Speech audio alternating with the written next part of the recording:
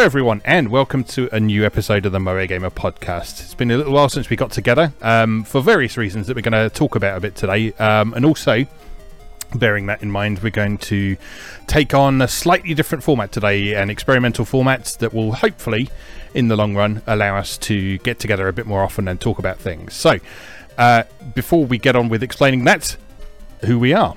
I am Pete Davison from moegamer.net and ricedigital.co.uk, and I'm joined as usual by my good friend Chris Caskey from ckaskyart.com. Hello! Hey Pete, how are you? Yeah, not too bad. We're in the long hot summer months at the moment, so I'm sitting here with the window open and my fan on and still slightly too hot and sweaty. But apart from that, not too bad. Not too bad. Yeah, it's gonna get hot here today for sure. Yeah. Anyway, so to explain the reason why we want to try something a little bit different, we are both very aware that it's been a long time since we did our last podcast, and sort of since the start of the year, really, it's been quite tough for both of us to get together to do long discussions on particular topics that require some research and that sort of thing. So we decided collectively that what we're going to try and do is maybe get together a bit more often and do something a little bit more casual. So we're going to chat about stuff. We won't necessarily have a fixed topic. We'll talk a little bit about some of the news and stuff that's been happening of late, but we're not necessarily going to do like a formal list of news and what we've been playing and a specific topic each episode. It's just going to be things that we want to chat about each time, and that hopefully should take a bit of pressure off both of us, because we're both very busy chaps, and should be an enjoyable experience for both us and for you, the listener, as well, all being well. So, before we go any further, I think it's probably behooves me to talk a little bit about what I've been up to and why I'm so busy of late, because I think I touched on this a little bit last episode, but I can't remember, so I may as well go through it again. Since the start of the year, I have been working as the editorial manager for ricedigital.co.uk, which is a site here in the UK that focuses primarily on Asian popular culture, video games, anime, manga, that sort of thing. It's been established for a long time now. It started as a site that was sort of mainly focusing on doujin games, but it's expanded over the years to basically cover all things Asian video gaming. And I've had the good fortune to be given a pretty much complete editorial leeway on what I'm doing with me and my team of freelancers. So we've been working hard on putting together some regular features each week, as well as some coverage on things like seasonal anime and new games and sort of underappreciated and overlooked games, as I always like to focus on as well. So yeah, if you haven't yet stopped by Rice Digital since I took over in January, then do please check it out over there, because that's where the majority of my writing is happening these days. You may have noticed that sort of stuff on Moe Gamer has slowed right down since the start of the year. I'm pretty much only posting the Atari A to Z videos and the Italian Mega feature over there at the moment, simply because I'm spending all day every day writing stuff, and so, you know, if I've spent all day every day writing stuff somewhere else, so the last thing I want to do in the evening is sit down and write some more stuff and put undue pressure on myself. So there's still some stuff to enjoy over at Moe Gamer, but the majority of my stuff is at Rice Digital these days as well. Alongside that, I've also been doing some work with the folks over at Evercade as well. So I've been helping out with them getting prepared for the launch of the Evercade VS, which is something that we can talk about in a moment if you want to. So helping them get prepped with the launch for the Evercade VS. I've been doing a bit of testing, a bit of writing of the manuals and stuff, and so yeah, it's been super exciting to be directly involved with that project. When the VS actually comes out, you will see my name in the credits, which is very exciting to see. So, anyway, well, I mean, while I've mentioned it, then should we talk a little bit about the Evercade VS? Yeah, of course. Yeah. So our frothing excitement for yeah. So the Evercade itself is a year old now. It had its first anniversary, I think, yesterday, if I remember correctly. So if you're not yet familiar, the Evercade is a platform by Blaze Entertainment, who and they've been making an effort to do a retro console with officially licensed games. So you buy cartridges that are full of games. At the moment, the cartridges have sort of between 2 and 20 games on them, depending on sort of how recent the games are and sort of how quote unquote perceived high value they are and that sort of thing. There's a library of, I think, 19 of them now, I think, something like that, 18 or 19, with a few more coming in the next couple of months. And the Evercade VS, which was announced a little while back at the time of recording, that is the home console version of the Evercade, because the first release of the Evercade was a handheld that you can hook up to the TV. But the Evercade VS is a proper console with 4 USB ports on the front for 4-player action. It's the first of these sort of mini retro consoles to do 1080p output as well, which is quite exciting. Give you lovely sharp edges on all your pixels. And they're also doing things like revamping the whole operating system for it as well. So it'll provide you with a bit more information on the various games and things as well. And there's some top secret things planned for the future as well that I'm not allowed to talk about at the moment. So it's got Wi-Fi too, right? Yes. It's actually update it, firmware and stuff, like a proper console.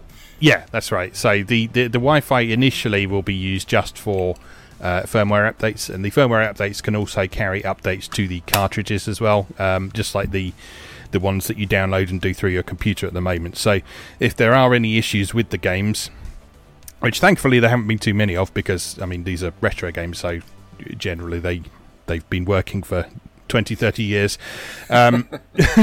but in some cases a few issues have arisen, particularly with stuff that's been rebuilt from prototypes or ported and that sort of thing. So there is the possibility for sort of fixing any issues that there might be with some of the games as well. And then the Wi-Fi being there opens up the possibility for future stuff as well, but again, nothing sort of officially announced or confirmed on that front yet, but exciting things in the pipeline for sure. So what are you going to play first on the big screen is the question. Yeah, I don't know. That's a great question. Correct me if I'm wrong, but the Blaze folks are still sorting out licensing issues with the Namco carts, right? Yeah, so unfortunately, Namco have been really awkward for some reason, and the 2 Namco Museum collections, which are currently available for the handheld, for some reason, the licensing agreement for those only applies to the handheld, so they're not allowed to make them work on the VS. So if you put them in, they'll... Excuse the noise outside.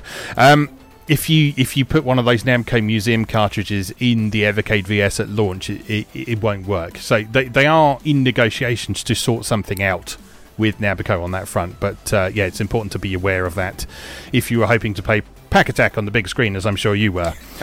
Yes, like unfortunately, like all the games that like pop into mind when it's like, what are you looking forward to playing for first? It was definitely Pack Attack and all the Splatterhouse games. Yeah, Burning Force. Yeah. Yeah. Well, I have an actual Burning Force cart, and I have the analog Genesis, so I play Burning Force enough on the TV, but like some of that rare stuff that I don't have. Yeah, Burning Force is actually one of the few Mega Drive games that I do own as well, so yeah, not the end of the world, but stuff like Phelios and like Splatter and the Splatterhouse 2 and 3, stuff that's kind of hard to get a handle on physically anymore. I've really been looking forward to. But I guess besides that stuff, I think my big thing that I really am excited for is like we always talk about when we muse about how much we love the Evercade, is all the weird shit. It's like I'm really looking forward to that Indie Heroes collection that's coming out. Yep. The Mega Cat stuff, all the weirdness on that first Pico collection. Like those like that like weird Hong Kong Shining Souls style. Shining Force style game. Like all that stuff, because I don't love RPGs handheld. I just like, it's hard. Like for me, like handheld is kind of just like a pick up and go thing. It's like to like kill 15 minutes. Like as much as I have like so many great RPGs on my like DS and 3DS and stuff, I don't play them as much as I'd like to. But because to me, it's just, I don't know. There's something about couch cozy eyes on screen that I love with an RPG. So I really want to dig into some of those, Draken and some of the that stuff would be great. Tanglewood, I really want to play on the TV. I think oh yeah. the kind of pretty ambiance of like the forest scenes and stuff in the background art in that game's going to lend itself really well to being on the TV. For sure. Haven't experienced that. I'm also really looking forward to having it for the multiplayer opportunities. So, Yes.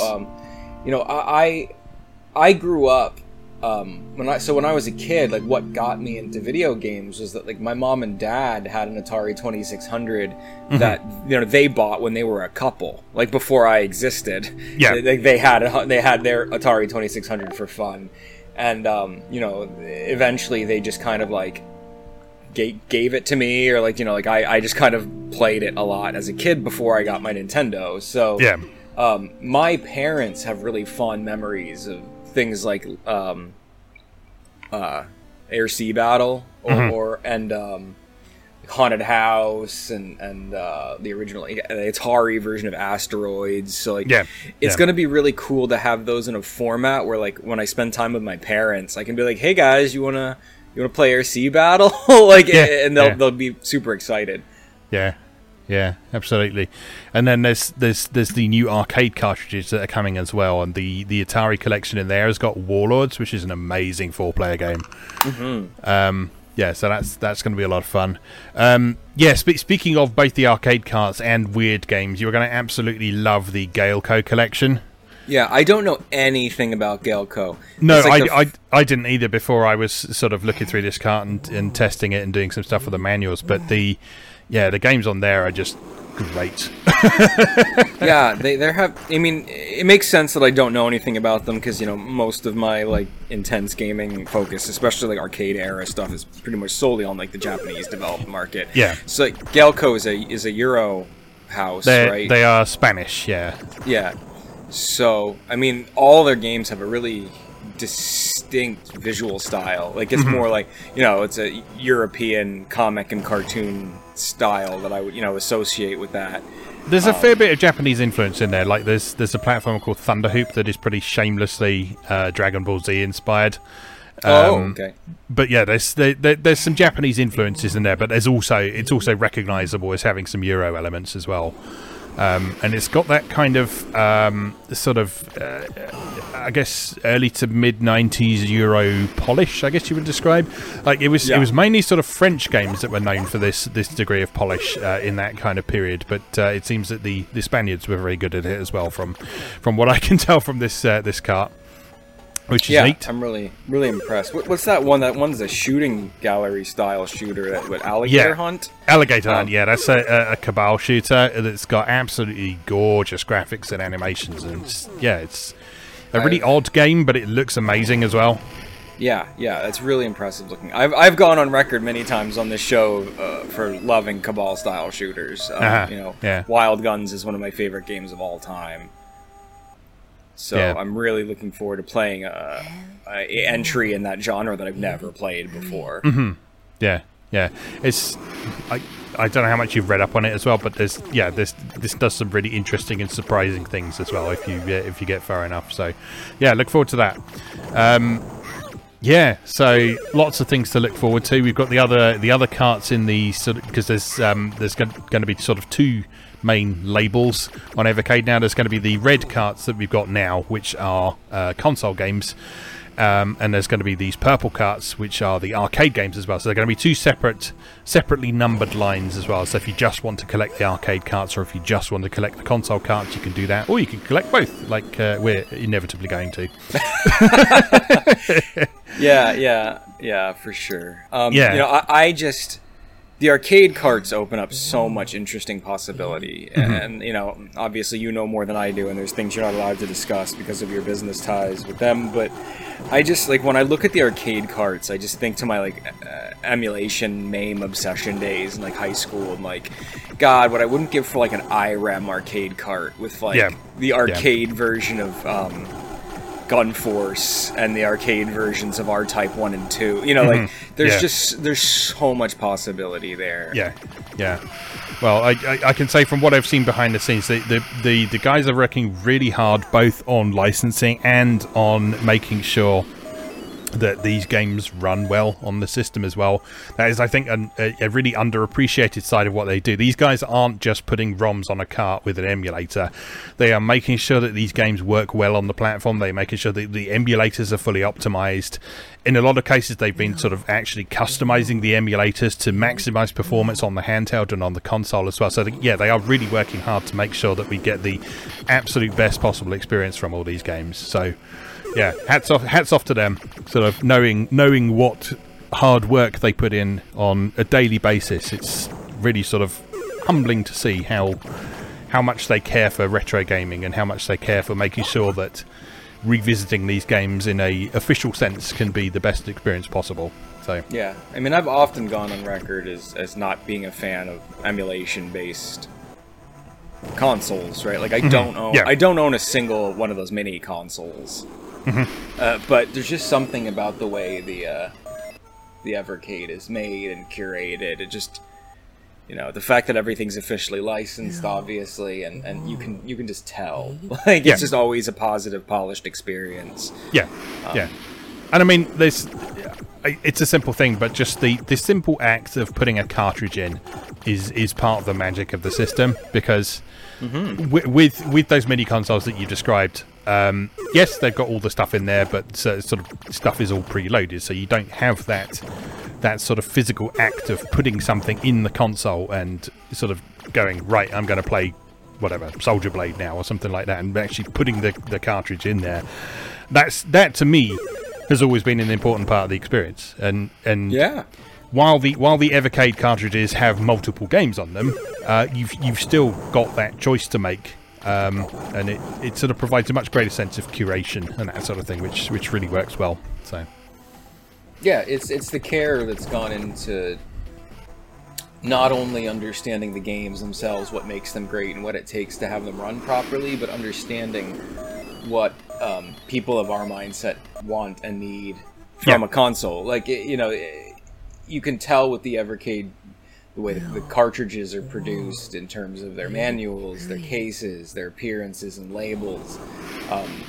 The consoles themselves, both the handheld and the new VS, how they're designed, they're visually appealing and distinct looking. It's made for people who care about physical media and games as both a business and art. Like it's a product that's not what I would. It's the antithesis of everything that like is problematic for me about like modern gaming and like the broad AAA corporate sphere, right? Where it's like gaming is a way, your EAs and Ubisofts and whatnot, right? They're corporations, and even like Sony and Nintendo to a certain degree, right? At the end of the day, it's business for them.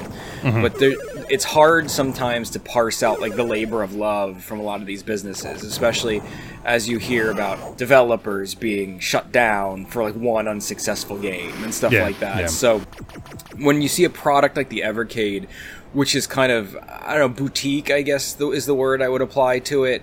That's being made by people who care deeply about the product, not just as a way to make money and to make a living, but also as a way to pay tribute to archive and preserve, and specifically to please the target audience in a way that isn't manipulative. It's just so refreshing that there's a product that just feels like it's for me, and I can just get so excited about it. Yeah, absolutely. I feel exactly the same way, and like I say, that's why I'm so excited to sort of be involved with them and actually play a part in this and have my name in the credits of something that is that has sort of come to mean so much to me over the last year or so. So yeah, super excited for that. So the Evercade VS is due out in November of this year, and it will be coming out alongside 4 arcade cartridges. So there is Technos, Galeco, Atari, and what's the other one? Data East. So the premium package, I think, comes with Technos and Data East, if I remember correctly. The Founders Bundle, which I think is now sold out, that came with all 4 of the arcade carts. But as with the existing carts, the arcade ones will just be £15, $20 as well, so very, very affordable. And then by the time November rolls around, we'll also have All of the other currently announced Red cartridges will be out as well, so we'll have stuff like the Codemasters collection will be with us. We'll have the Intellivision collection. We'll have the Mega Cat 2, Indie Heroes, Worms. So, yeah, loads and loads of games to enjoy by the end of the year. Oh, there's some neat stuff on that Mega Cat 2 cart. I really... Mega Cat 2 is fantastic. I have had the good fortune to play through most of the stuff on there. There's some superb stuff on that one. So, yeah, look forward to that. Yeah, it's a good time. Yeah, and like the premium bundle is really hard to pass up. You know, you get 2 carts and 2 controllers right off the bat. Like it's such a good pickup. Yeah, and they're working hard to make it compatible with as many USB controllers as possible as well. So they've made a particular effort to make sure it works with stuff like the who are they called? Is it IM8-bit or Retrobit? Oh, Retrobit. Yeah, there's the two big players right now are in that sphere, Retrobit and 8-bit Do. Yes, or 8-bit Do, or however I'm supposed to say that. Yes. So they've been specifically working with those because they know how popular those controllers are. So those will be supported right out of the box as well. So if you've got some of those controllers, whether they're wired or wireless, they should work with the Evercade VS from day one. So that's very exciting.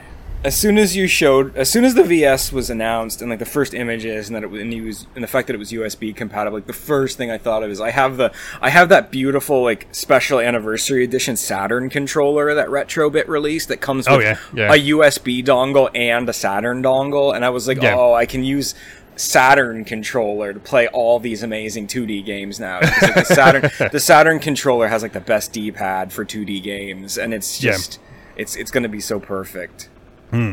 Yeah, really looking forward to that for sure. All right, okay, shall we move on a bit?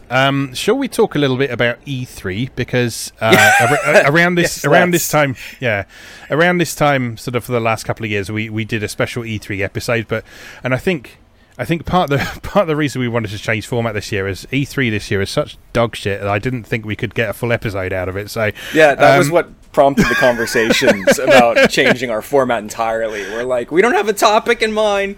We can't talk about E3 for a freaking hour. Let's radically revitalize the entire format of our show. Oh dear. Well. So E3 this year, with the whole pandemic situation, it was an online only event. So we had the various press conferences and so on. We had Jeff Keighley standing around talking about stuff that no one really cared about. We had a Nintendo Directs and some things, and it was, it wasn't a complete write-off. I will say now, it wasn't a complete write-off, but compared to, if you think of E3s from like 10 years ago or something like that, and how much excitement there was around them, and how much hype there was for new things coming, and new hardware, and new installments in franchises, and new franchises, and that sort of thing, this year was just such a wet fart in comparison.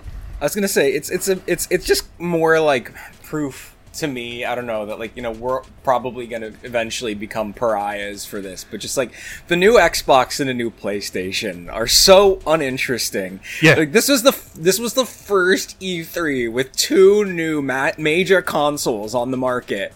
And they had nothing. And no one had anything interesting to share or show for those consoles. And everything that they showed for those consoles that was interesting was also going to be available on PS4 and previous generation Xbox. So yeah, exactly. I mean, people came away from E3 saying that. I mean, you've always got to have someone who wins E3, don't you? So people came away from Nintendo's presentation saying that Nintendo won E3, and sort of in comparison to the other stuff that was going on at E3, Nintendo was the strongest. But even for Nintendo, I think that was a relatively weak showing as a whole. I mean, they had Metroid Dread, which is amazing. We'll talk more about that in a moment. We had Advance Wars, again, which we'll talk about in a moment, which is also amazing. But I just felt like they just lacked that sort of universally appealing big hitter. That like it completely lacked like a Mario Odyssey 2 or something like that. Yeah, and a lot of people thought that was coming. A lot of people, I can't remember. One of those, there's those like guys on Twitter who are like the leak guys. Like, I know all the insider knowledge, and they're like almost always right. And like one of those guys, I watched an interview with on YouTube, and he was like, my sources say that the Mario Odyssey team is working on a Donkey Kong reboot, like a full 3D like Mario Odyssey style, like a big 3D platformer reboot of Donkey Kong from a Japanese dev team. Yeah. And like people were freaking out, like we're gonna see this at E3 this year. And like this is a guy who was like right about a lot of things usually. So I don't know. I mean, he still could be right. Like it still could be happening, but like people were getting hyped up to potentially see that, and it was just like. Yeah, like the most exciting thing about the Nintendo for me was Advance Wars. So the most exciting thing for me is a 3D remake of like 2 Game Boy Advance games. Yeah. Like, I mean, of course Metroid looks good, but you know, the last 2D Metroid was good. The one that Mercury Steam did on the 3DS, the remake of 2, was quite good. So it's not like I haven't, you know, everyone keeps being like there hasn't been a 2D Metroid in a decade. Well, no, there was one like 2 years ago. And it was quite good. So I think Mercury Steam are involved with this one as well. So sort of signs are good for this one also being good. And also there's the whole sort of troubled development history of this, which I didn't really know much about beforehand, but Metroid Dread has been on the way for like 10 years. They've been trying to make this game for such a long time at this point, and for it to finally be a thing that exists that we will be able to buy in October is actually kind of remarkable. But sort of during the Direct, they didn't make a huge deal of that. They put out a video almost immediately afterwards. It was like, here is the story of Metroid Dread, and everyone was like, oh, wow, that's kind of interesting. Maybe you should have made a bit more of that. Yeah, well, I mean, I think we can all agree that the new Nintendo guy is not nearly like the showman that Iwata was. Like, he doesn't really have a presence. No. So, like, I can imagine, like, someone like Iwata coming up and being, like, really doing, like, story building around that whole history to, like, create hype. But, like, I can't imagine the new guy doing that. He just doesn't look comfortable. Yeah. He's just sort of polite Japanese businessman, isn't he? He doesn't have the sort of presence that Iwata had. So, yes, he is sadly missed. But, Advance Wars is cool. It was sort of even more cool now that we learned that Way Forward are working on it, which is super cool. It'll be good to revisit those games because I played both of them, but sort of didn't get super into them because like strategy games are kind of a bit of a weak point in my sort of gaming skill set, I guess you'd call it. So I would get to a point in Advance Wars where I would just get frustrated and not be able to progress, and I'd sort of put them down and never go back to them at that point. But I love the way they look. I love the sort of personality of them, and although personally I would have preferred them to do these remakes with pixel art rather than the sort of GB 3D visuals that they've got now, the sort of the character animations in this are lovely. Yeah, it's really cool. And if it plays as solidly as the originals, then cool. I will certainly give them another chance. Yeah, I can't wait. Like, as soon as that announcement happened, I got so hyped and I started playing Tiny Metal. Oh yeah. Which is Tiny Metal is like an indie game that's basically just a new Advance Wars. It's worked on by some people, some of the same team members who worked on the original games. But it's available on modern consoles and it's quite good. So I'm just getting my Tiny Army Man's fill in like a big way. This actually raises kind of an interesting point that occurred to me while sort of they were announcing Metroid Dread and people were being excited over it. And the thing is, although we haven't had... Well, I mean, as you say, we had the 2D Metroid whenever that came out on 3DS and so on.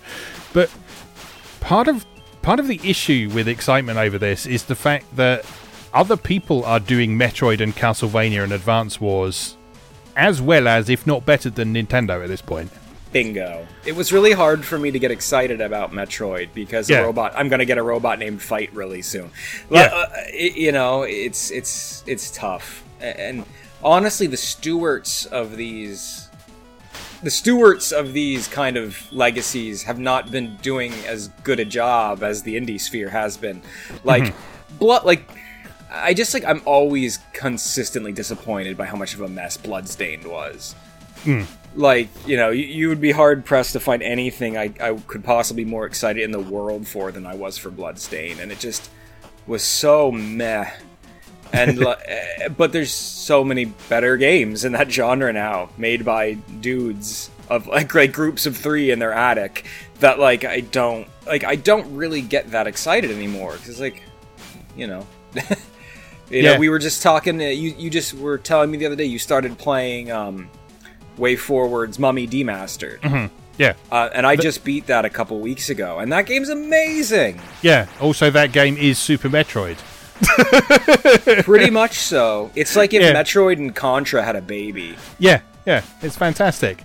And then, sort of recently over on Rice, I covered Astalon, Tears of the Earth, which is an amazing sort of Castlevania.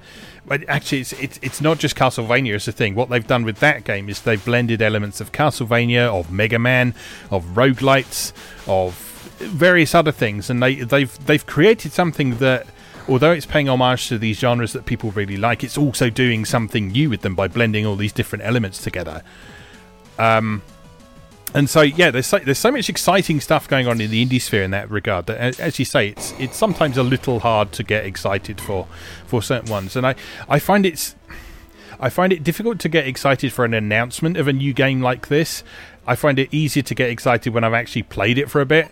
Like when Astalon was first announced, I saw it and I thought, oh, okay, it's another game that looks like an NES game that sort of claims to be inspired by the classics. And I was like, okay, I'll give it a go. And then I played it and I was like, wow, this is amazing. Yeah. And so that's a really tricky thing for today's developers, is actually getting people past that initial sort of I don't know what you'd call it really, just sort of reluctance to actually try something, because first impressions count, but it's very difficult to sort of get across what's unique about your game without people being able to play them, actually being able to sit down and play them. It's a very fine balance, because like I'm also like very anti the like people. Whenever someone drops like at the 5-hour mark, it gets really good. You know, like when people drop that, I'm like, no.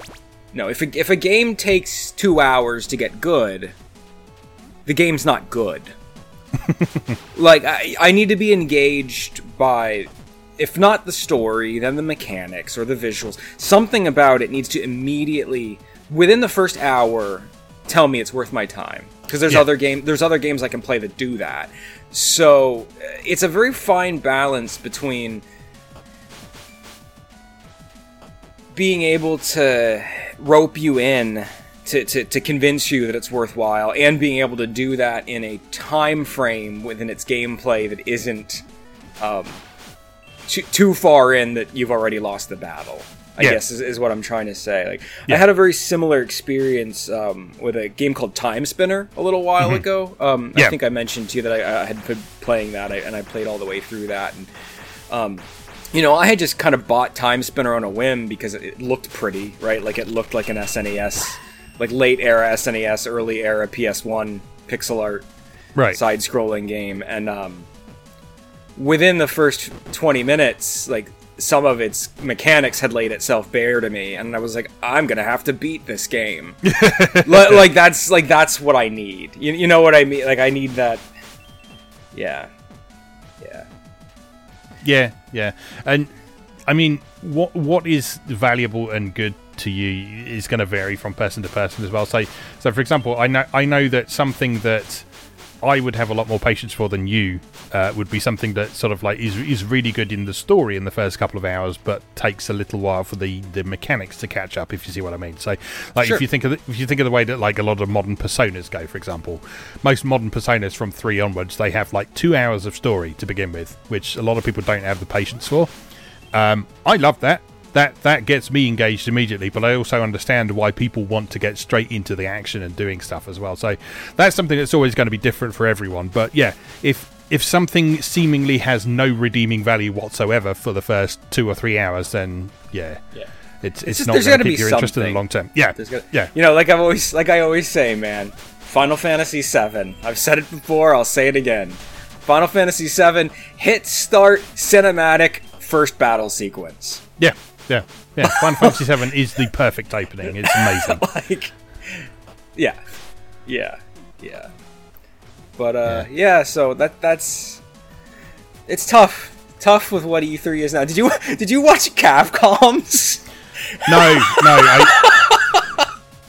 Capcom's the one that was all stuff that's already out. Some stuff that's already out, but all stuff we knew. Like, there was no new announcements. Yeah. The only really new announcement, quote unquote, in the Capcom live stream was that DLC was coming for Resident Evil Village. No, no shit. DLC's coming for a popular AAA game. Yeah, but like they spent like 20 minutes talking about Monster Hunter Stories 2. Like, great, yeah. I'm super hyped for Monster Hunter Stories 2. You know when I became super hyped for Monster Hunter Stories 2? Last summer when you announced it. Yep. Like, I don't need you to spend time on this shit. I want to know what you're working on now. But I think, this is all, I think, endemic of the impact of the pandemic, really. Yeah. I don't think these companies had anything to show because these companies, unlike the usual years, don't have as much stuff in the pipeline.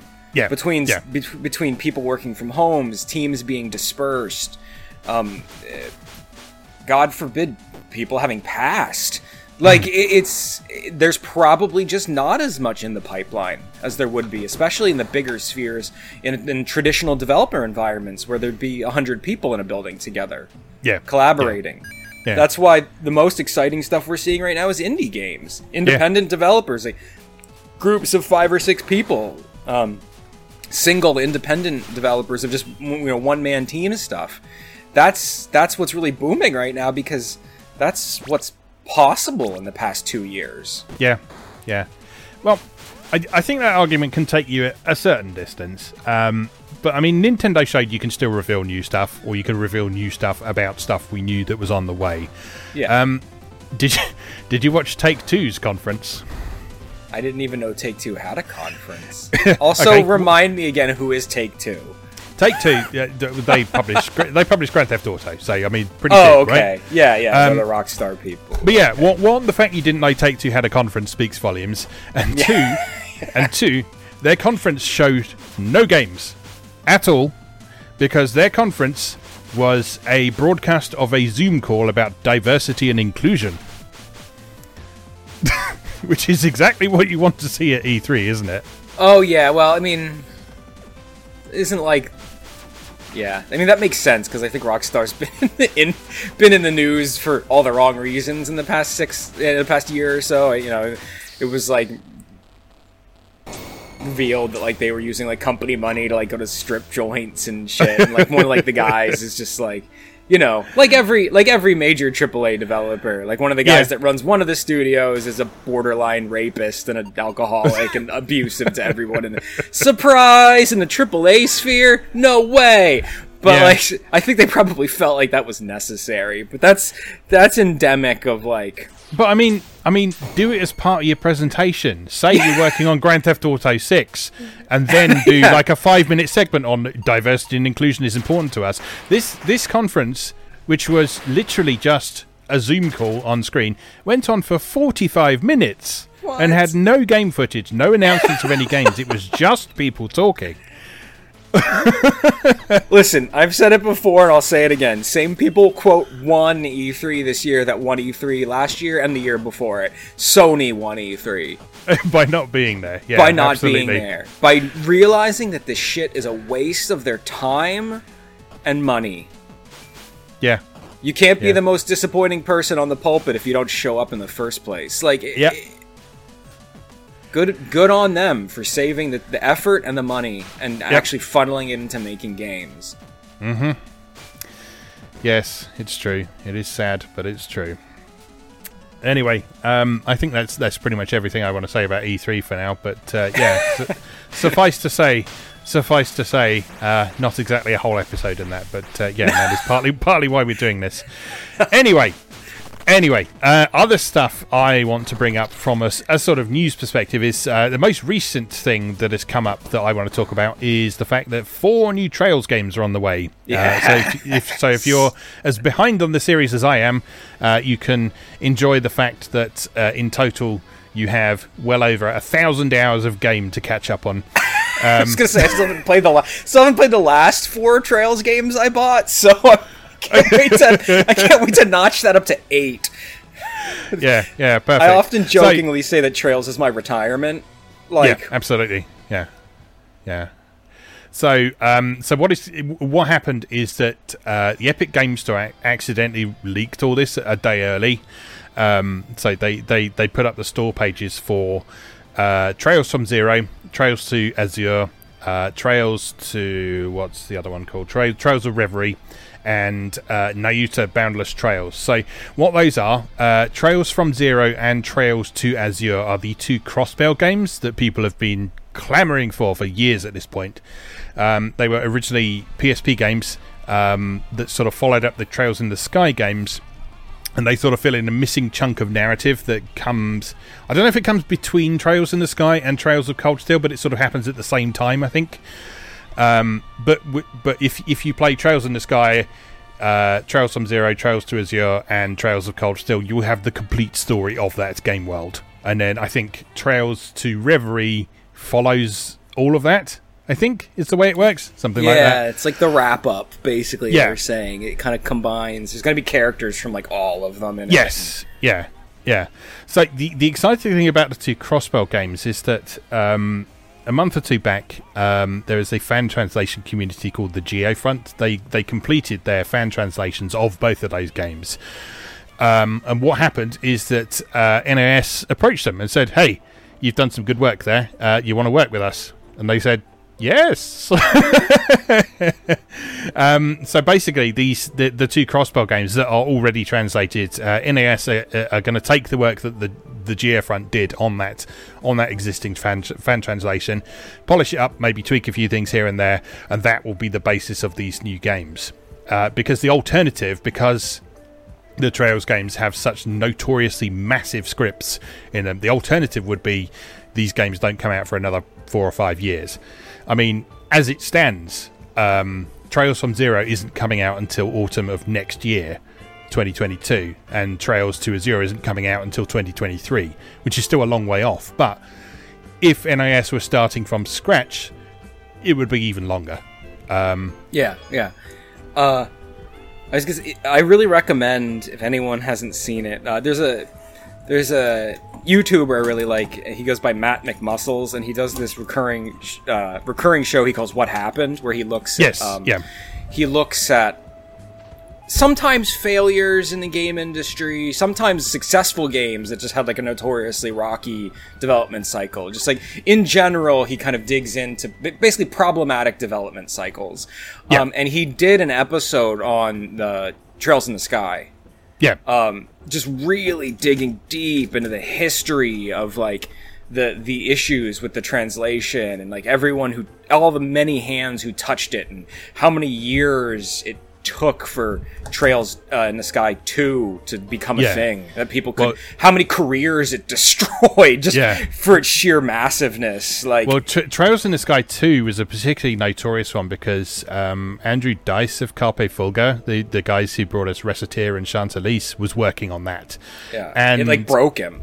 He literally nearly killed himself over it. Like he did a full-on blog post explaining exactly what working on that project had done to him, and he nearly killed himself over that project. And it's just such a sort of heart-wrenching read to see that. Obviously, he felt so strongly about this project that he wanted to do a good job on it, but also it was absolutely crushing him with the weight of the expectations of the fans and the people he was working with and that sort of thing. There was so much riding on that he had real trouble dealing with that. So, and I completely understand. Now, thankfully, there doesn't seem to have been anything of that sort of severity as has happened with the project ever since. Like both Exceed's work on Cold Steel and NAS's work on Cold Steel since they took it over seems to have been managed very well, and they've even done things like sort of bringing people back on board who used to work for Exceed. Like they brought on Hutsu, Brittany Avery to help work on Cold Steel, with Cold Steel 3 and 4, for example. So hopefully the curse is broken, but that series has certainly had its fair share of troubles over the years. Can we please just for a moment muse about our dream of a complete Trails in the Sky cart for the Switch? Of all three of them. Yeah. Because I've invested in Cold Steel in the PS4. Yeah. Because I usually my rule of thumb is like if a game's got 3D visuals, I usually buy it on the PS4 because everything just runs better. So like I'll get Reverie, Trails into Reverie on the PS4 to go with my Cold Steel set. But these PSP ports, I'm totally getting on the Switch. They're just right for the Switch. Yeah. Yeah, absolutely. Yeah, I would love to see Trails in the Sky on Switch, as we saw. And if the Crossbow games sort of do well on Switch, I can potentially see that happening. So I think the part of the hesitation over these games, I think, is the fact that they're 10-year-old PSP games at this point. And so obviously releasing these to an audience in 2021, 2022 is always going to be seen as a bit risky. But I think Falcom fans, for all their many, many faults, have sort of demonstrated fairly ably over the course of the last decade or so that they want these games. And they will pay for these games. I literally buy everything Falcom. I buy every Falcom game that gets translated into the West. And as we just discussed, whether or not I play them, I buy them. You know, I bought Ys Monstrum Nox right away, and I haven't even played Ys. No, I haven't either. Ys 8 yet. You know, I have all 4 Cold Steel games on the PS4. Haven't touched them. Hell, I have the original Legend of Heroes Gagarv trilogy on the PSP. All three of those, and I've only played the first one. Yeah, like I will buy anything with Falcom's name on it if you give me a physical copy. Day one, and I make it a point to pre-order and pay full price. Because to vote with my wallet, as they say. That's how you make the industry go. Yeah, definitely. That's super important, and I think it's worth highlighting that the GF have said this on their post where they announced their involvement with NAS. They said, look, we've done all this work and we were providing these fan translations for free, but it was just because there was no way of getting an official English version of these. So what they've done is they've taken down their fan translations down. They've said, if you want to play these, buy them, because that's how you send a message to people that you want them. Which I think I haven't actually seen much backlash from it, but I suspect some people probably wouldn't have been all that happy about that. But the internet, you know, if you want proper localizations of things, if you want series to survive in your territory, you need to support them properly. So, not to turn this into a screed about the responsibility of purchasing product and voting with your wallet, but I'll never forget. I had a friend back in college, and it was right when the last Onimusha game came out, Dawn of Souls, on the PS2. Yeah, and I went over to my friend's house with my new copy of that, and I popped that in. And we played it. He was like, yeah, this is pretty good. I'd pirate it. Yeah. And I was like, no, you don't play it at all. The video games are not something you're entitled to have. Yes. You're not allowed to have them. You don't have a right to own or play a game. It is a product you buy because you are interested, because you see the people who made this thing deserve some of your money for the product they've produced, and you purchase it, and then you enjoy the product you purchased. Like, it's just, this is the contract. This is the market. This is how art, and even commercialized art, as much as video games are commercialized art, not art in the truest sense, but this is how the production of media and entertainment works. You're not entitled to anything. Yeah, it is that is a worryingly widespread viewpoint these days. Like, particularly with streaming video and stuff as well, like anime and stuff. So many people think they are entitled to episodes of anime without paying for them because they don't like Crunchyroll or they don't like Funimation or whatever. It's like, well, fuck off, because those people are bringing these episodes to you. They are making sure that they have a presence in the West. So, if you want to watch them, you don't just have the right to watch those things because you're interested in them. You need to show that you have an interest in them. You show that you care about them. Sure. I mean, like I said, not to turn this into a whole huge lecture about, like, the moral implications of, like, piracy and buying things and not buying things, but like I can and have and will make arguments in defense of certain types of piracy, such as emulation. Like, rest assured. Now, this was something that has both been announced. That's how long it's been since we did episodes, right? It was both announced and then reversed, right, with the whole Sony PlayStation Network thing, that the PlayStation, the PSP and PS3 games were going to go away on the PlayStation Network. And rest assured, if that would have happened, I would have been the first person to say, you are now morally, you get a free pass for wanting to pirate any of those games. Yeah. Because you cannot buy them on the marketplace. You cannot buy them on the marketplace in such a way that supports the original artists. Buying games used do not support the creators of that content, and the companies who can sell them for profit so that the artists and original manufacturers of the product benefit are no longer interested in selling you the product. Yeah. So if you can't purchase a product in such a way that benefits the people who created the product, have at it. Yeah, I agree. But as soon as it's, but if it's commercially available in such a way that does that, then you have an obligation morally to support that product. Example would be, I've paid no short amount of lip service to R-Type 3 on this podcast. It's one of my favorite shoot-'em-ups of all time. I've emulated it my whole life because it was no longer in publication when I discovered it. Yeah. And I wasn't going to pay $100 to $200 for a Super Nintendo cartridge used to line some scalper's pockets on eBay. I just wasn't going to do it. It doesn't benefit IREM. It doesn't benefit any of the people who made the product. So I emulated it for most of my life. But IREM paired up with Retrobit and made an officially licensed re-release of R-Type 3. So I immediately bought it because I had to. I wanted to support this product and pay for it in such a way that sends my vote and my voice through to both the publishers and creators that more of this, please. That's how the market. That's how the market works. Yeah, exactly. I was exactly the same with Shantae. It's like a while back when I did my Moa Gaming feature on Shantae. I played the original Shantae 2 emulation because there was no practical way of getting the Game Boy version without paying £350 for it. Yeah, in a way that doesn't benefit Way Forward. Yeah, right? Exactly. That $350 doesn't go to Matt Bozon. Like it goes to some eBay scammer who's probably made a reproduction anyway. So, so the moment that physical release was announced through Limited Run Games, I was like, I need to own that. I'm probably not going to play Shantae again for a long time, but I need it in my collection because I had so much enjoyment from that game. I will want to play it again someday, and the fact I can support it again in an official way, perfect. So yeah, I agree entirely. Yeah. All right. We've been going for nearly an hour, so do you want to take a short break and then we'll come back and talk about something else? Yeah, let's do that. Then we can spend some time on what we've been playing. Yeah, sounds good to me. All right, we'll take a short break now then, so we'll see you in just a moment.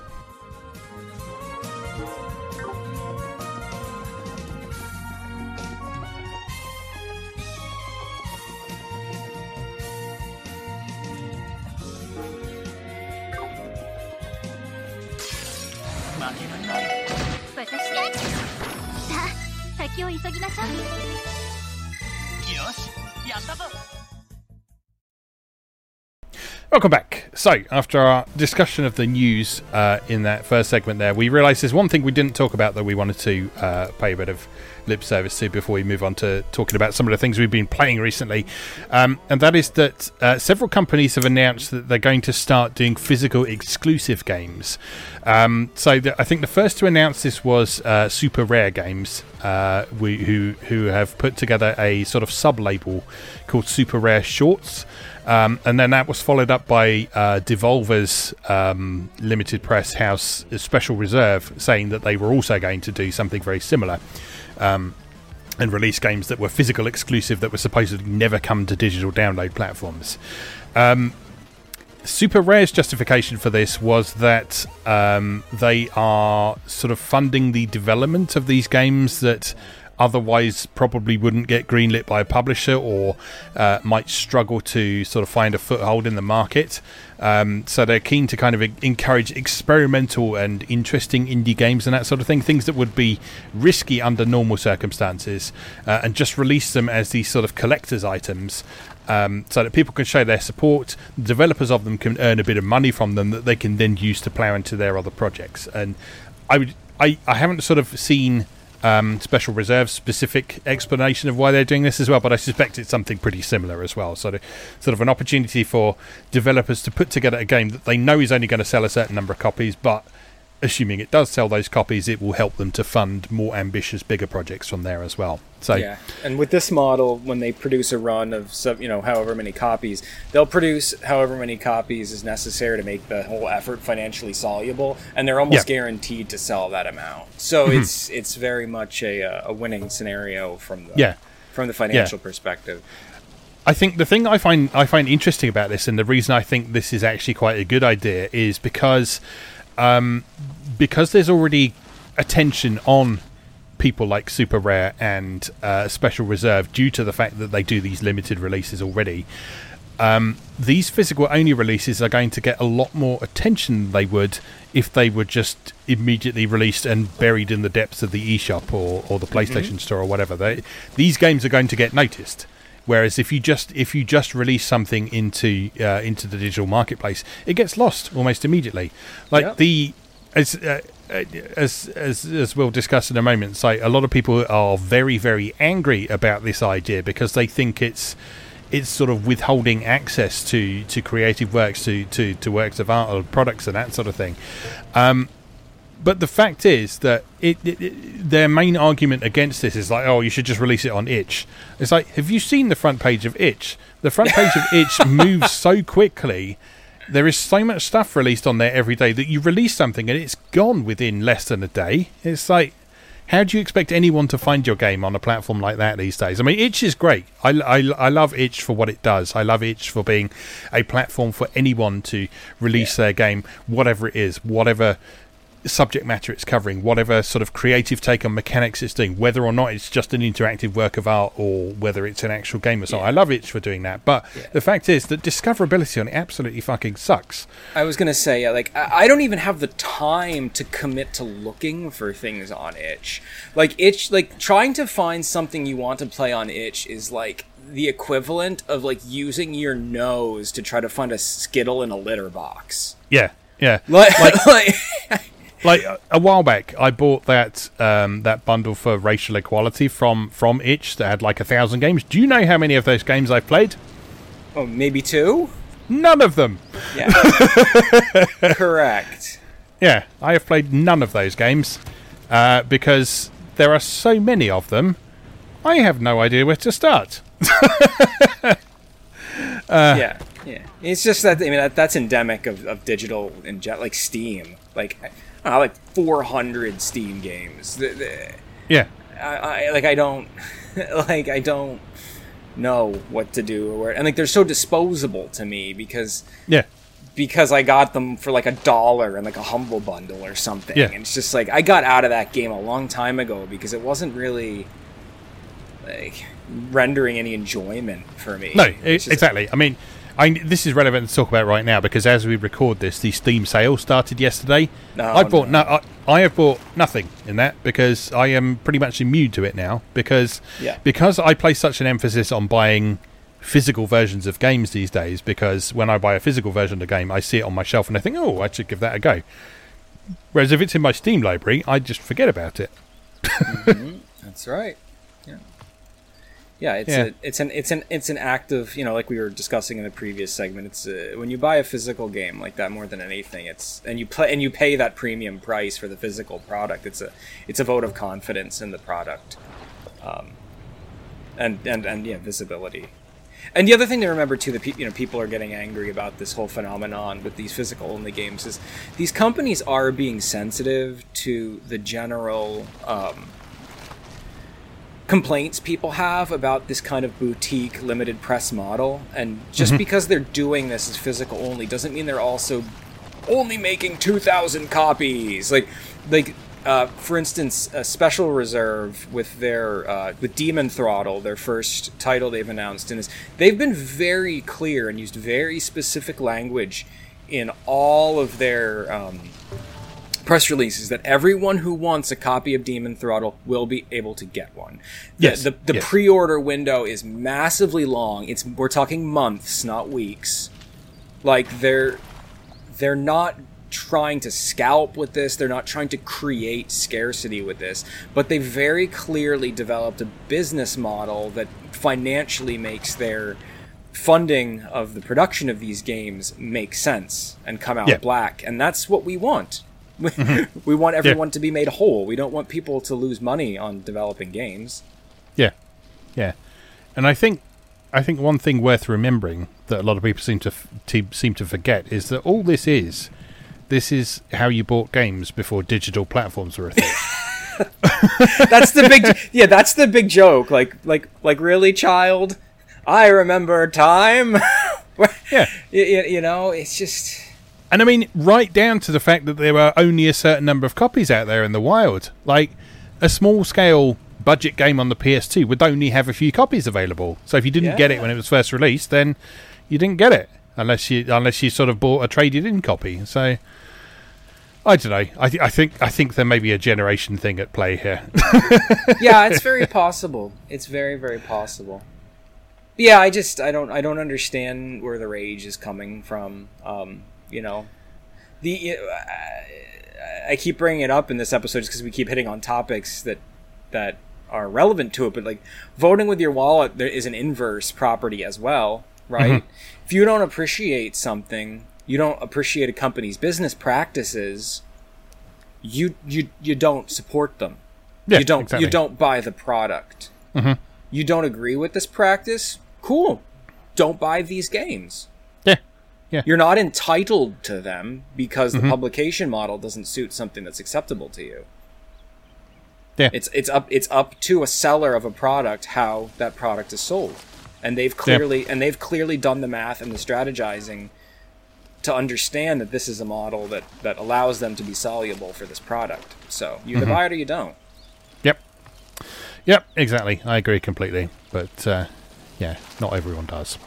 But not everyone's an adult on the internet. Very few people are an adult on the internet, in my experience.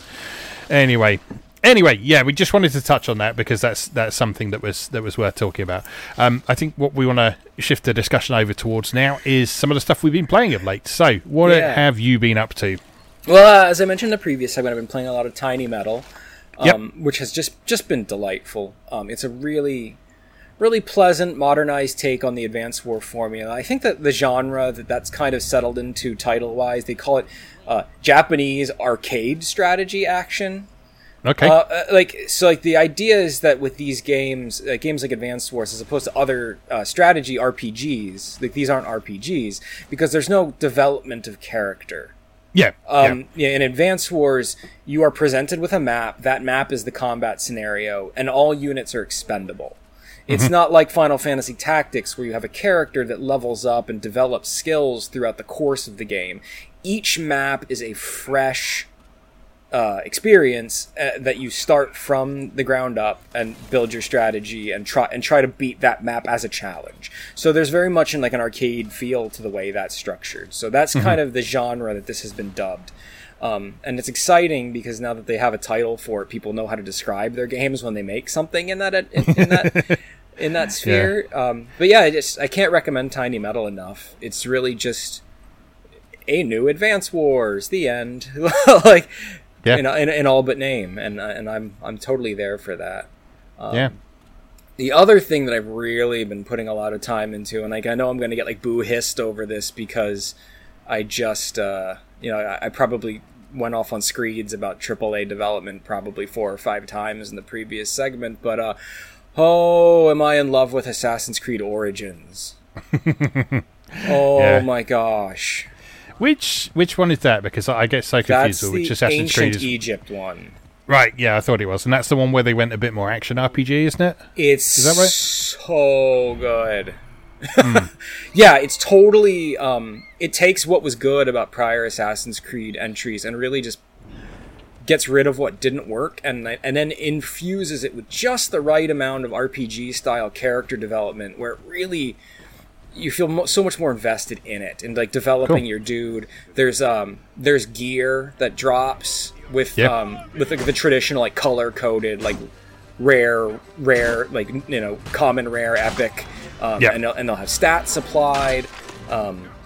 There's just your character gains experience and levels up in a traditional fashion, and unlocks skill points to build to gain new skills, and all that's wonderful. It's mechanically wonderful.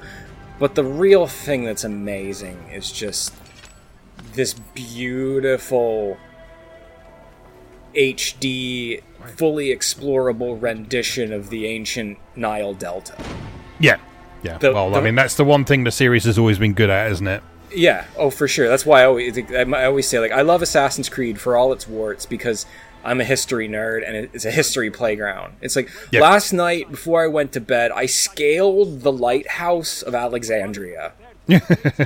Like, it's really, really cool. And I just, we've talked before about both the detractions and the benefits of games with open world structure. And to me, and I think this is something that, we've talked about off the cast, but you've kind of come around on Elder Scrolls a bit and started to really enjoy Oblivion, playing it in a bubble away from the hype, because you've been able to really enjoy just like exploring and faffing around and doing your own thing. Yeah. The best open world games are the ones where you don't necessarily have sort of a critical path to follow, and you just have a bunch of stuff that you can stumble across and cool stuff happens.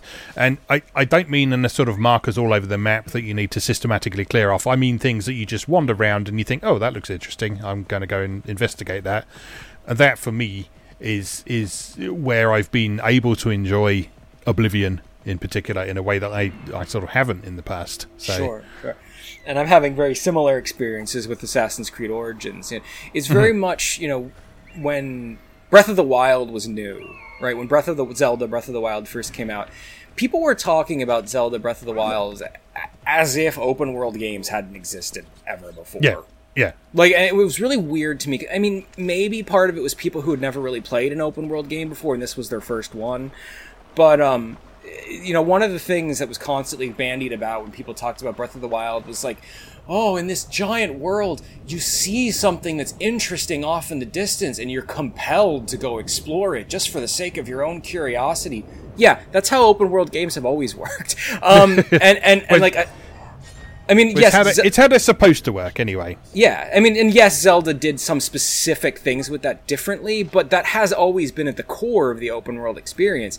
And it's especially prevalent in AC Origins, because it's giving you this world and this culture that, unless you're Egyptian, or an Egyptologist, you probably don't have a hell of a lot of knowledge or experience with. So it's just been, to me, like, oh, what's that building over there? Oh, it's a date farm. Oh, well, I'll talk to the lady that runs the date farm. Oh, no, she's being harried nightly by raiders. Oh, well, I'll go help her and find where the raider camp is and take them out. Like, it's very much like that. And, obviously there's a main narrative story that you can run through, and, but the real joy of this game is that it's allowing me to explore the history and culture of ancient Egypt and have cool action fun while helping out strangers. It's these little stories that make it amazing, not so much the big narrative, which is kind of throwaway. Yeah. And I'm loving every minute of it. I can't stop playing it. Cool. Well, I've got a game that I can talk a bit about in that regard as well, and it's sort of outside what people might normally associate with what we talk about here and the sort of things I'm best known for covering. But I want to talk a bit about SnowRunner. Oh, okay. SnowRunner. I don't know this game. SnowRunner is it's the third in a series called Spin Tires, which started off as a fairly sort of freeform simulation of off-road driving on PC. And it became very well known for having really, really excellent sort of terrain modelling and terrain deformation and so on. So it was one of the most sort of in-depth simulations of what tyres do on dirt, basically, and how it sort of churns it up and that sort of thing. And over the course of 3 games, they've kind of really expanded this into sort of less of a sort of completely freeform sandbox and something with a bit more structure to it now. So SnowRunner is this 3rd game, and what they've done is they've made sort of these they feel like large open worlds, but actually in terms of physical area, they're not huge. But because you are driving vehicles that sort of average about 5 miles an hour in them, they feel pretty large. And basically what they've done is there are exactly what you were describing about just there. There are things all over the map that you can sort of you can drive around and you can discover, and you drive up a road and you go, oh, okay, so a power line's fallen over here, so I need to do something about that. So in order to sort that out, I need to go and get some metal from the town, and I need to go and get some scaffolding and some wood planks and that sort of thing. So you drive your truck back up to the town, you go and collect the bits, you take it back to the pylon, you sort out the pylon, and then the road's clear, so you can explore a little bit further and so on. And it's just a game in which the joy of exploring in vehicles that are really fun to drive just really comes to the forefront. It's not an arcade style thing by any means, and it's not quite a full simulation either, in that it's not like super in-depth on all the switches you have to press and that sort of thing, but there's just a really nice balance between sort of the satisfaction of driving a big truck in a video game and sort of having to think about how you're going to get around this world as well. Lots of different vehicles to drive. So you've got little jeeps and stuff that are intended for sort of exploring around the place, and then you've got absolutely huge trucks with cranes on the back that you can sort of grab things with and sort of pull things out of swamps and all sorts of things. It's a really fun game, and it does all of those things that you're just describing with open world. So you sort of think, oh, okay, there's a radio mast on top of that mountain over there. I wonder if I can get this truck up there. And you then spend half an hour driving at 2 miles an hour with your differential lock fully engaged in first gear, crawling up this mountain, hoping that you don't tip over the side and land on your roof. I mean, we've talked about that off-cast too, like when you were telling me about the fun you've been having lately with Midtown Madness. It's just like, for some reason, there is a special joy in games in driving big, stupid, slow, powerful vehicles. Yeah. Like, even in something as simple as like GTA 5, I love doing the tow truck missions. Yeah. I just like love driving a big clunky tow truck around, like trying to back it up without destroying everything. Yeah. So I mean, at the time of recording, I've just put out a video on Midtown Madness 3, and during that video in Midtown Madness 3, I discovered the joy of the bus. I watched it. It's so much fun. Yeah, and like the reason it works so well is that I play from the over the bonnet view in Midtown Madness 3, and what they've done in Midtown Madness 3 is they've really done a good job of sort of positioning your viewpoint as it would be if you were sitting in that vehicle. So sort of I have. Whenever back in my sort of childhood, we took the bus to school every day, so I have a lot of memories of sitting on a bus and sort of looking out the front of the bus and being familiar with that perspective and so on. Same. And Midtown Madness 3 just sort of absolutely nails that feeling of what it's like to be on a bus and how far above everything on the ground you are. And there's just something incredibly satisfying about it, something incredibly enjoyable about driving that vehicle, particularly when combined with Midtown Madness's exaggerated physics. So you can just absolutely plow through the traffic in front of you, send it scattering in all directions. It's marvellous. There's nothing quite like it. I'm down. But yeah, so SnowRunner is not quite as exaggerated as that, but it does still have plenty of sort of emergent silly moments for you to happen. Like I was saying, normally when climbing up a very narrow, foresty, muddy path up to the top of a mountain that you need to get to the top of, and like you're sort of creeping over these rocks and so on, and you feel your car tipping over to the side, and you think, oh shit, this is not going to go well. And I've got this great screenshot of like my Jeep on 2 wheels on its side, sort of right close to the summit of a mountain, and I'm just like, shit. This is why we play video games. Yeah. This breadth of experiences. Uh-huh. It's just amazing to me what you can do at any given time. Like, yeah. I have no desire to play, certain stripes of games, but I'm still exceedingly grateful that they exist. Like, I think about the entire massive communities involved in things like Farm Simulator, and I don't want to play Farm Simulator, but it's so cool that it's there for people who have those proclivities to just invest themselves in it. Yeah. But there's a YouTuber I like watching called Squirrel. I think I mentioned him around the time that Microsoft Flight Simulator came out, because he is a simulation specialist. Okay. He plays a lot of games that I probably wouldn't want to actually play, but it's entertaining to watch him play them because he knows what he's doing. And also he's willing to sort of explore things in ways that I perhaps wouldn't think to do. So at the moment he's playing a game called Landlord Super, for example, which is it's basically a first-person game about building stuff, but in an oddly realistic sort of way. So like the main thrust of the game is that you've bought a house, but it's a complete shithole and falling to pieces, and your job over the course of the whole game is to basically rebuild it and turn it into a functional house. Mm-hmm. But it does that in sort of a really in-depth level of detail. So like laying bricks, you've got to mix up your mortar, you've got to spread the mortar on there, you've got to flatten the mortar out, then you put the bricks in the right places and that sort of thing. And I have no desire to play that. But like you say, I love that it exists, and I appreciate the fact that that Squirrel makes entertaining videos about this as well, because it's enjoyable to watch him engage with it because he knows what he's doing. Like I say, he engages with it in a way that I might not perhaps think to. So one of my all-time favorite YouTube channels is that guy you clued me into who does the flight simulator, like they run the airport. Oh, Air Force Proud 95, yeah. He's amazing. That's like the greatest YouTube. Like, I couldn't give two shits about Flight Simulator. But those guys are so funny, and they help me understand the game better and like why people play it. And it's just amazing to me that that's a community that even exists. Yeah.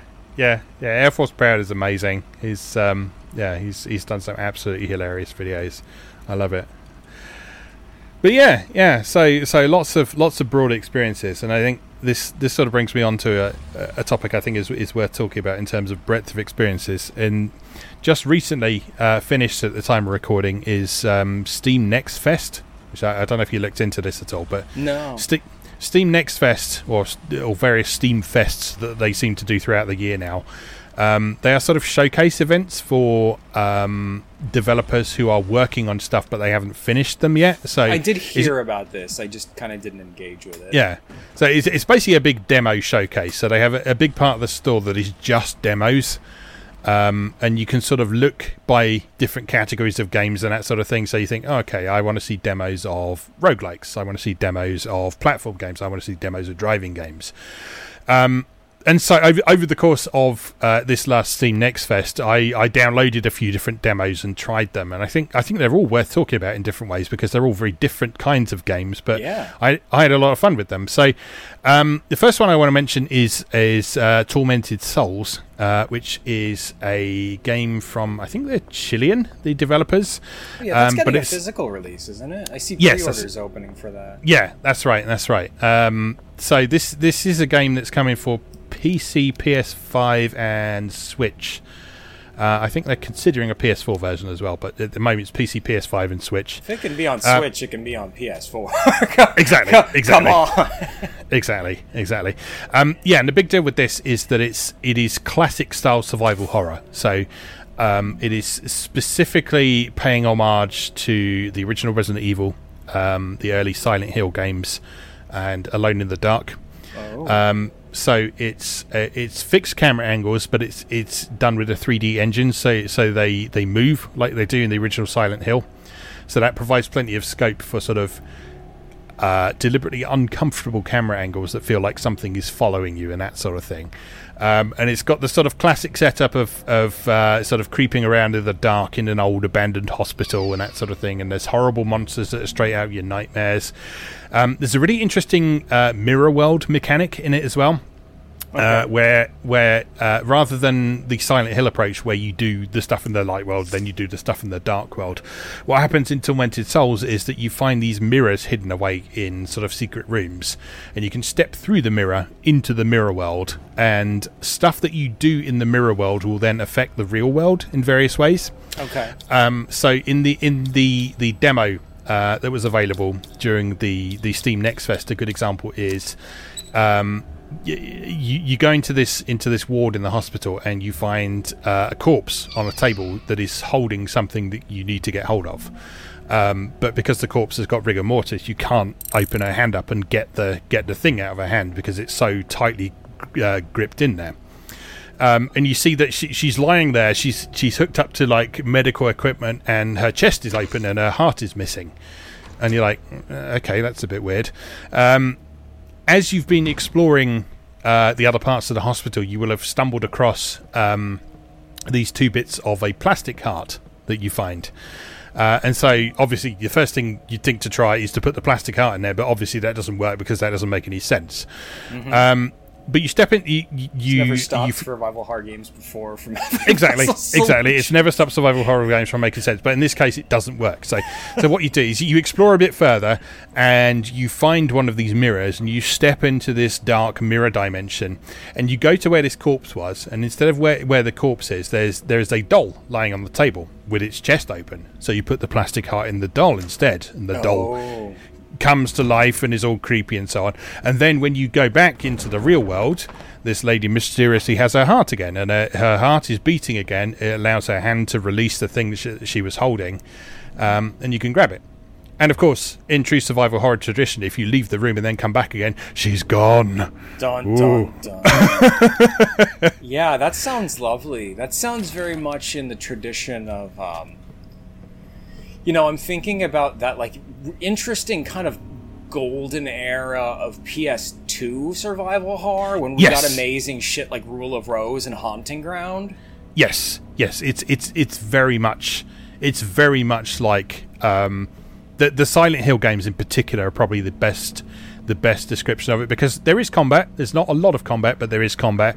But there are complex puzzles. It's not just simple Resident Evil, put the thing in the thing puzzles. Yeah. It is proper complex puzzles with riddles, with things that you need to pass out for yourself, with connections between pieces of information that you need to determine for yourself rather than having them pointed out to you. And so, yeah, it's really, really cool, and I'm very much looking forward to the full version of that. So if you like the sound of that, then take a look, because it looks lovely. And as you say, there are physical versions available for pre-order now, so you can nab one of those. Is it full analog movement, or is it like tank rotate movement? You can do either. If you use if you use the D-pad, you can rotate tank controls, whereas if you use the analog stick, it's more like more recent stuff. So both. That's the reason I didn't like survival horror games growing up, because like I can't wrap my head around tank controls. Mm-hmm. So like when like modern survival horror started happening with analog control, I was just like started playing them then. It's great. So I'll have to keep an eye out for this. I love puzzles, so like if the complexity of puzzles is there, then this is definitely something I would be into. I specifically, I mean, I've been opening up to Resident Evil a lot lately, just because some of the newer stuff's been pretty amazing. But generally speaking, like the shooty shoot bang bang, like I don't really like a lot of guns in my survival horror, because guns are inherently not scary. Yeah. I would much rather be like a lost and confused 16-year-old girl with like a broken broomstick is the only thing I have. That to me is survival horror. So I'd really be interested to explore this. Yeah. This is great. You are basic. Yeah, you are a scared and confused. She's not 16, but she's like early 20s or so. But sure. Like I say, there is combat. You do get a weapon early on, but it's like an improvised shit weapon. It's a nail gun that doesn't really work very well. That's incredible. Yeah. So they had some fun with this. You can tell they had some fun with this, because that's just like pure horror gold right there. Like, fending off monsters with a nail gun. That's amazing. But yeah, that is looking great. So that was one of the big highlights for me. Another one at the completely opposite end of the spectrum. I tried the new one from Witchbeam, the creators of Assault Android Cactus. Oh, they have something new come in the way? Yeah, you'll hate it, but but it is worth a look. It's a game called Unpacking, and what it is it's a game about unpacking boxes, and it's kind of positioned as a puzzle game, but it's not really a puzzle game. I guess it sort of is, but what you do is you have this lovely sort of isometric pixel art representation of a room. So you'll like the visual side of it, certainly. There's this lovely sort of pixel art representation of a room, and there's a bunch of cardboard boxes in there. So you click the box to open the box, you click the box again to take something out of the box, and then you click where you want to put the thing that you've taken out of the box somewhere in the room. So you put it on a shelf, you put it on the bed, you put it in a drawer, you put it in a cupboard, whatever. And what you do is you gradually unpack all these boxes, put all the stuff in where you think its right place is. When you've emptied all the boxes, it tells you if anything is in massively the wrong place, and you can correct that. But other than that, you have a reasonable amount of freedom to put things where you want. And kind of the intention behind the game is that it tells a completely wordless and characterless story. So what you're doing is you are unpacking the boxes of this same character at several different points in their life. And so you'll be able to tell things about them from the things that they've chosen to keep and the things that they've left behind, and the layout of their room and all that sort of thing. So it's a really interesting and very sort of relaxing kind of game that doesn't really have a lot in the way of quote unquote game-like elements to it, but it's very enjoyable. Yeah, it's very enjoyable from a narrative perspective. It's like when in the last level, when it's only one box and all that's in there is a bottle of whiskey and a handgun. You can interpret. Yeah, but it's like interesting. So in the demo they had two of these stages that are going to be. So it was obviously the person's childhood room, and then what looks like maybe like their first apartment after leaving home or something like that. So it's like a small apartment. So in the first one you're just unpacking their bedroom, but in the second one you can sort of move back and forth between their kitchen and their bathroom and their bedroom, and you sort of, there's the thing where when you move house you put certain things in the wrong boxes sometimes as well. So you'll be unpacking the kitchen and you'll sort of pull a bra out of the box or something like that, and you're like, that doesn't go there. But yeah, it's really interesting. Beautifully presented. It's got a lovely soundtrack by what's his name? Jeff Van Dyke, I think it was. He was the guy who did the music for Cactus as well. And like I say, a really lovely isometric pixel art type aesthetic as well. So gameplay wise, it's not going to be for everyone for sure. But if you are interested in intriguing methods of storytelling and relaxing puzzle-like experiences, then that's definitely one worth giving a look. Yeah, that sounds really interesting. I'd never heard of this. I had no idea Witchbeam was even working on something else. Yeah. I think they only announced it relatively recently, but they have been working on it for a while, I think. So, but yeah, that's from them. Other stuff that I found noteworthy and interesting. There was a game called Black Academy I played, which I primarily looked at because cute anime girl on the thumbnail, and I thought, okay, let's give that a look. What they've done here is they've done a roguelite shoot 'em up. Oh yeah, I remember seeing your article about this. Yeah, so what you've got in this is you've got a magical girl shoot 'em up where you are flying through various stages and shooting down enemies and so on. But at the end of each short shoot 'em up stage, you have a choice of these different portals that you can go into, and there's like a complete level map of how all these portals link together. So you're basically exploring a level while doing horizontally scrolling shoot 'em up. And you stumble across keys and chests, and the chests have different weapon upgrades in them. And there's loads and loads of different weapons. So you start with sort of a basic forward firing shot, but there's like a weapon that's like the wave beam in R-Type, and there's things that you shoot out and they explode, and there's homing missiles and all sorts of things like that. So each run is quite different, and you gradually make your way to a boss at the end of a stage, and there's bullet hell elements in those boss fights, and it's cool. Sounds at the moment great.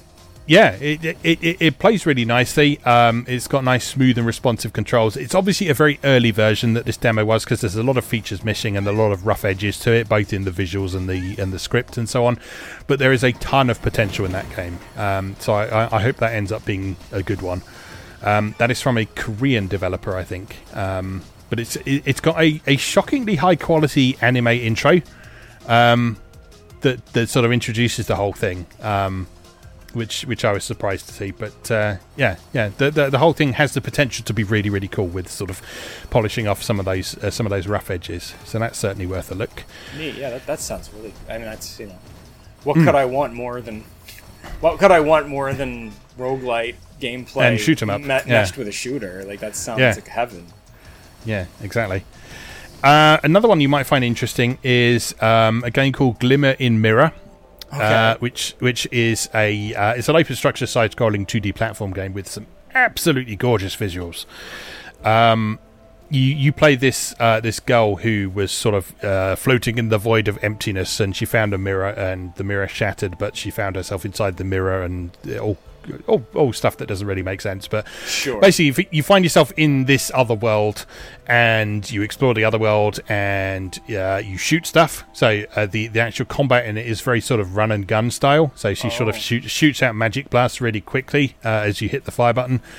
You explore, you find stuff, there's boss fights, there's some sort of light but not too obtrusive narrative going on as you progress, and like I say, the main attraction in this one is the incredible visuals and animation. It's a beautiful game.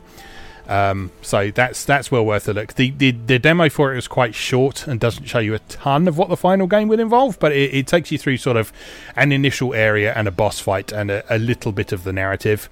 Again, a few rough edges to polish off here and there, particularly with regard to the English script. But again, early days, and that's something you sort of do later in the development process anyway. So that's definitely well worth your time. Yeah, that sounds really cool too. Yeah. So lots of really cool things coming out of Steam Next Fest. So the next time one of these fests happens, I don't know how often they're planning on doing them. But next time that rolls around, then be sure to take a look at some of the demos, because there's some really interesting stuff going on there. And you'll build your list of things to go on the limited run forums and definitely, and scream about wanting a copy of. Yeah, definitely. One thing worth noting, actually, which a lot of people don't seem to be too aware of, is that adding stuff to your wish list on Steam is really helpful for developers, because it's like an important metric that they track as they're developing stuff, and it also helps them get more visibility on Steam as well. So if you find something that you like the look of on Steam, even if you have no intention of buying it immediately, it is worth adding it to your wish list, because that will help out that developer enormously. So if you did find any stuff in Steam Next Fest, for example, or if you spot anything that you like the look of but you're maybe not going to buy just yet, stick it on your wish list, and it helps. It helps in a way that you don't have to spend any money for, but it's just a click. So a lot of people don't seem to be aware of quite how helpful that is, so it's worth mentioning. I think people in general are not aware of how algorithms and metrics work on the internet. I mean, you and I will both attest to that with our absolute exhaustion with attempting to make our creative works visible on social media. It's like, just like my for the love of God, like and comment. That's all I ask.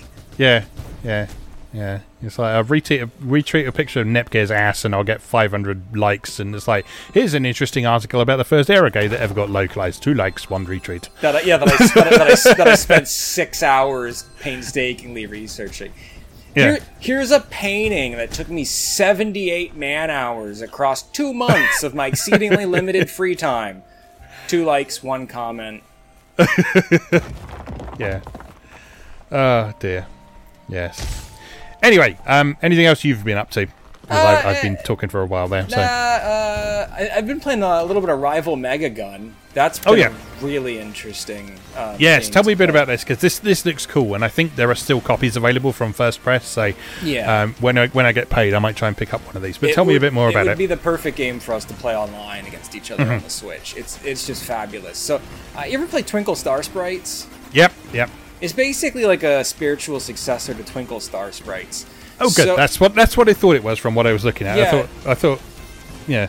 Yeah, so what you basically have is a horizontal shooter infused with kind of the spirit of competitive puzzle games. So things like Puzzle Fighter or Puyo. So you have the screen is split in half. You have 2 players, and you're each playing a vertical. You're each playing a vertical shoot 'em up with your ship. Right. You're fighting other ships. You have 2 hits. You're allowed to get hit twice before you die. And you shoot enemies. It's a typical shoot 'em up. You have a bomb. You have your regular shot, and then you have a secondary shot that sends an attack over to the other side of your opponent's board. Yeah. So when you play the shoot 'em up, you basically want to just be applying all the normal strategies you would play when you're playing one normally. So you want to be chaining. You want to be catching the popcorn enemies and reducing the amount of downtime between hitting an enemy to keep your chain high.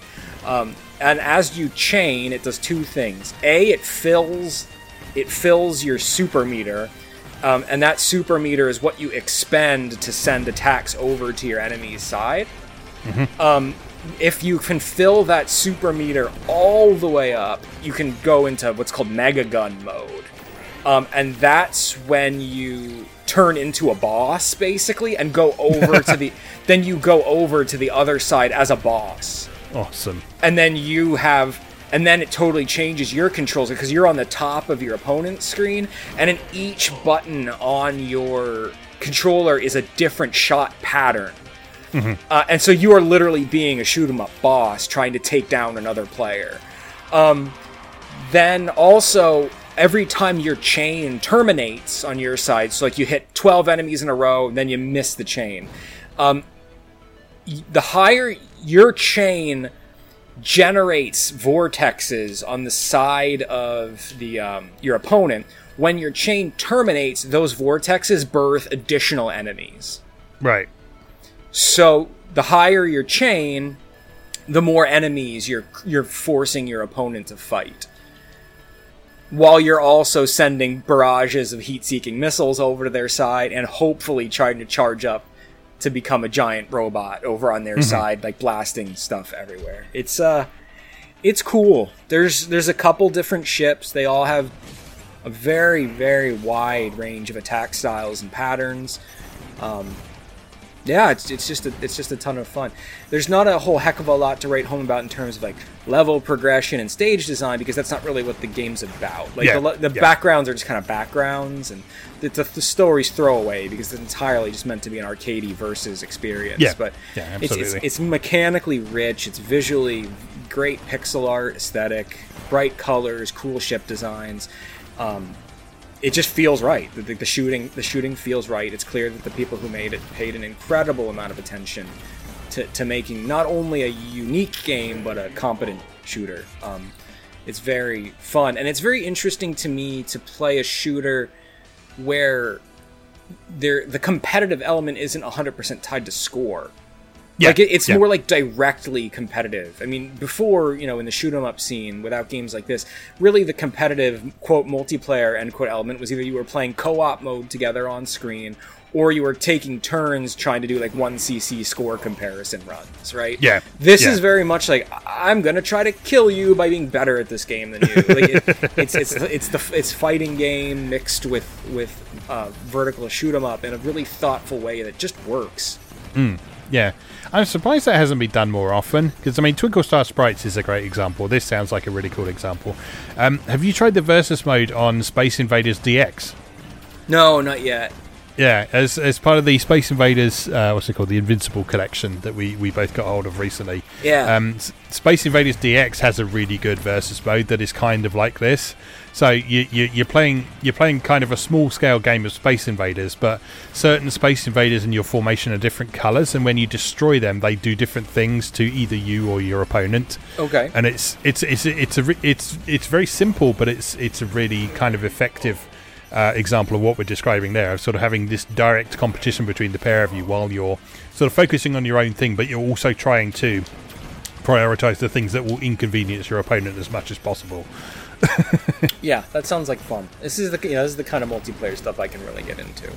Mm-hmm. So yeah, I can't recommend it enough. And we've talked potentially as we experiment with the evolving structure of this podcast about doing like chat and play sessions where we we show the game we're playing. Like this would be a great game for us to do that with. Yeah, for sure. There's a bunch of things I would like to try together, and say what we're planning on maybe trying in this respect is playing some multiplayer stuff together for one thing, and also if I can figure out how to stream something from my capture setup to you via Discord as well. I can play something and maybe you can sort of comment on what we're doing as well. So we will experiment with all these things going forward. Lots and lots of possibilities, and sort of our more sort of casual approach to this will mean that we can try different things, and if they work, great. If they don't, well, whatever.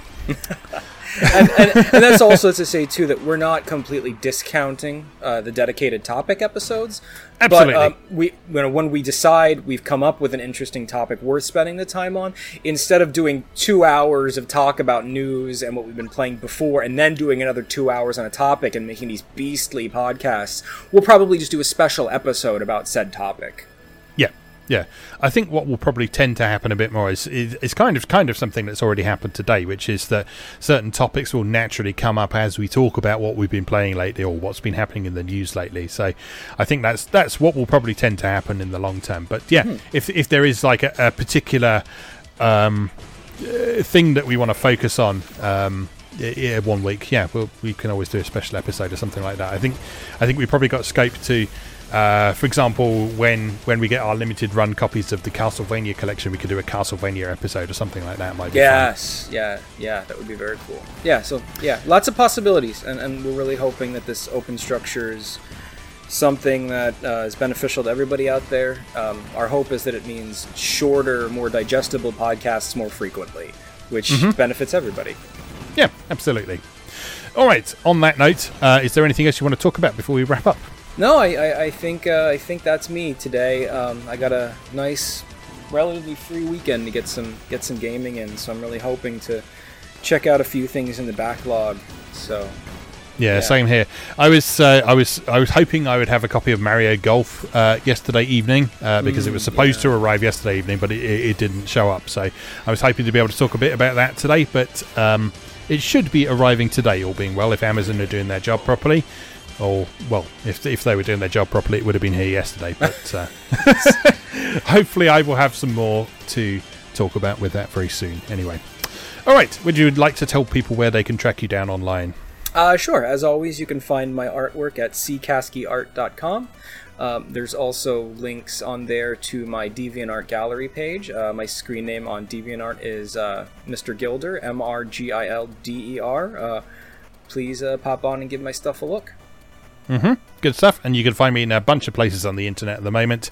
As I say, the Atelier Mega feature is continuing over at moegamer.net at the moment. We're currently looking at Atelier Sophie, first of the mysterious games. You can find most of my writing for the day job over at ricedigital.co.uk, and we've also just launched a new site called retrounite.co.uk as well. That's sort of gone into soft launch at the minute, and we're doing an official announcement and sort of properly getting that rolling at the start of July. So go and check that out by now. If you want to take a look at it early on, but that will sort of have a lot more stuff happening with it once July rolls around as well. And of course, there is all my stuff on YouTube as well. There are the Atari A to Z series, 3 of those every week. Tuesdays, Atari 8-bit games. Thursdays, Atari ST games. And Saturdays, Atari 2600 arcade and 5200 games. And I've also just launched my new Retro Select series as well, which will be on Fridays. And that's just, I've got a retro game I feel like playing, so I'm going to play it. Anyway, just remains for us to say, as always, thank you very much for watching and or listening, and we'll see you again next time.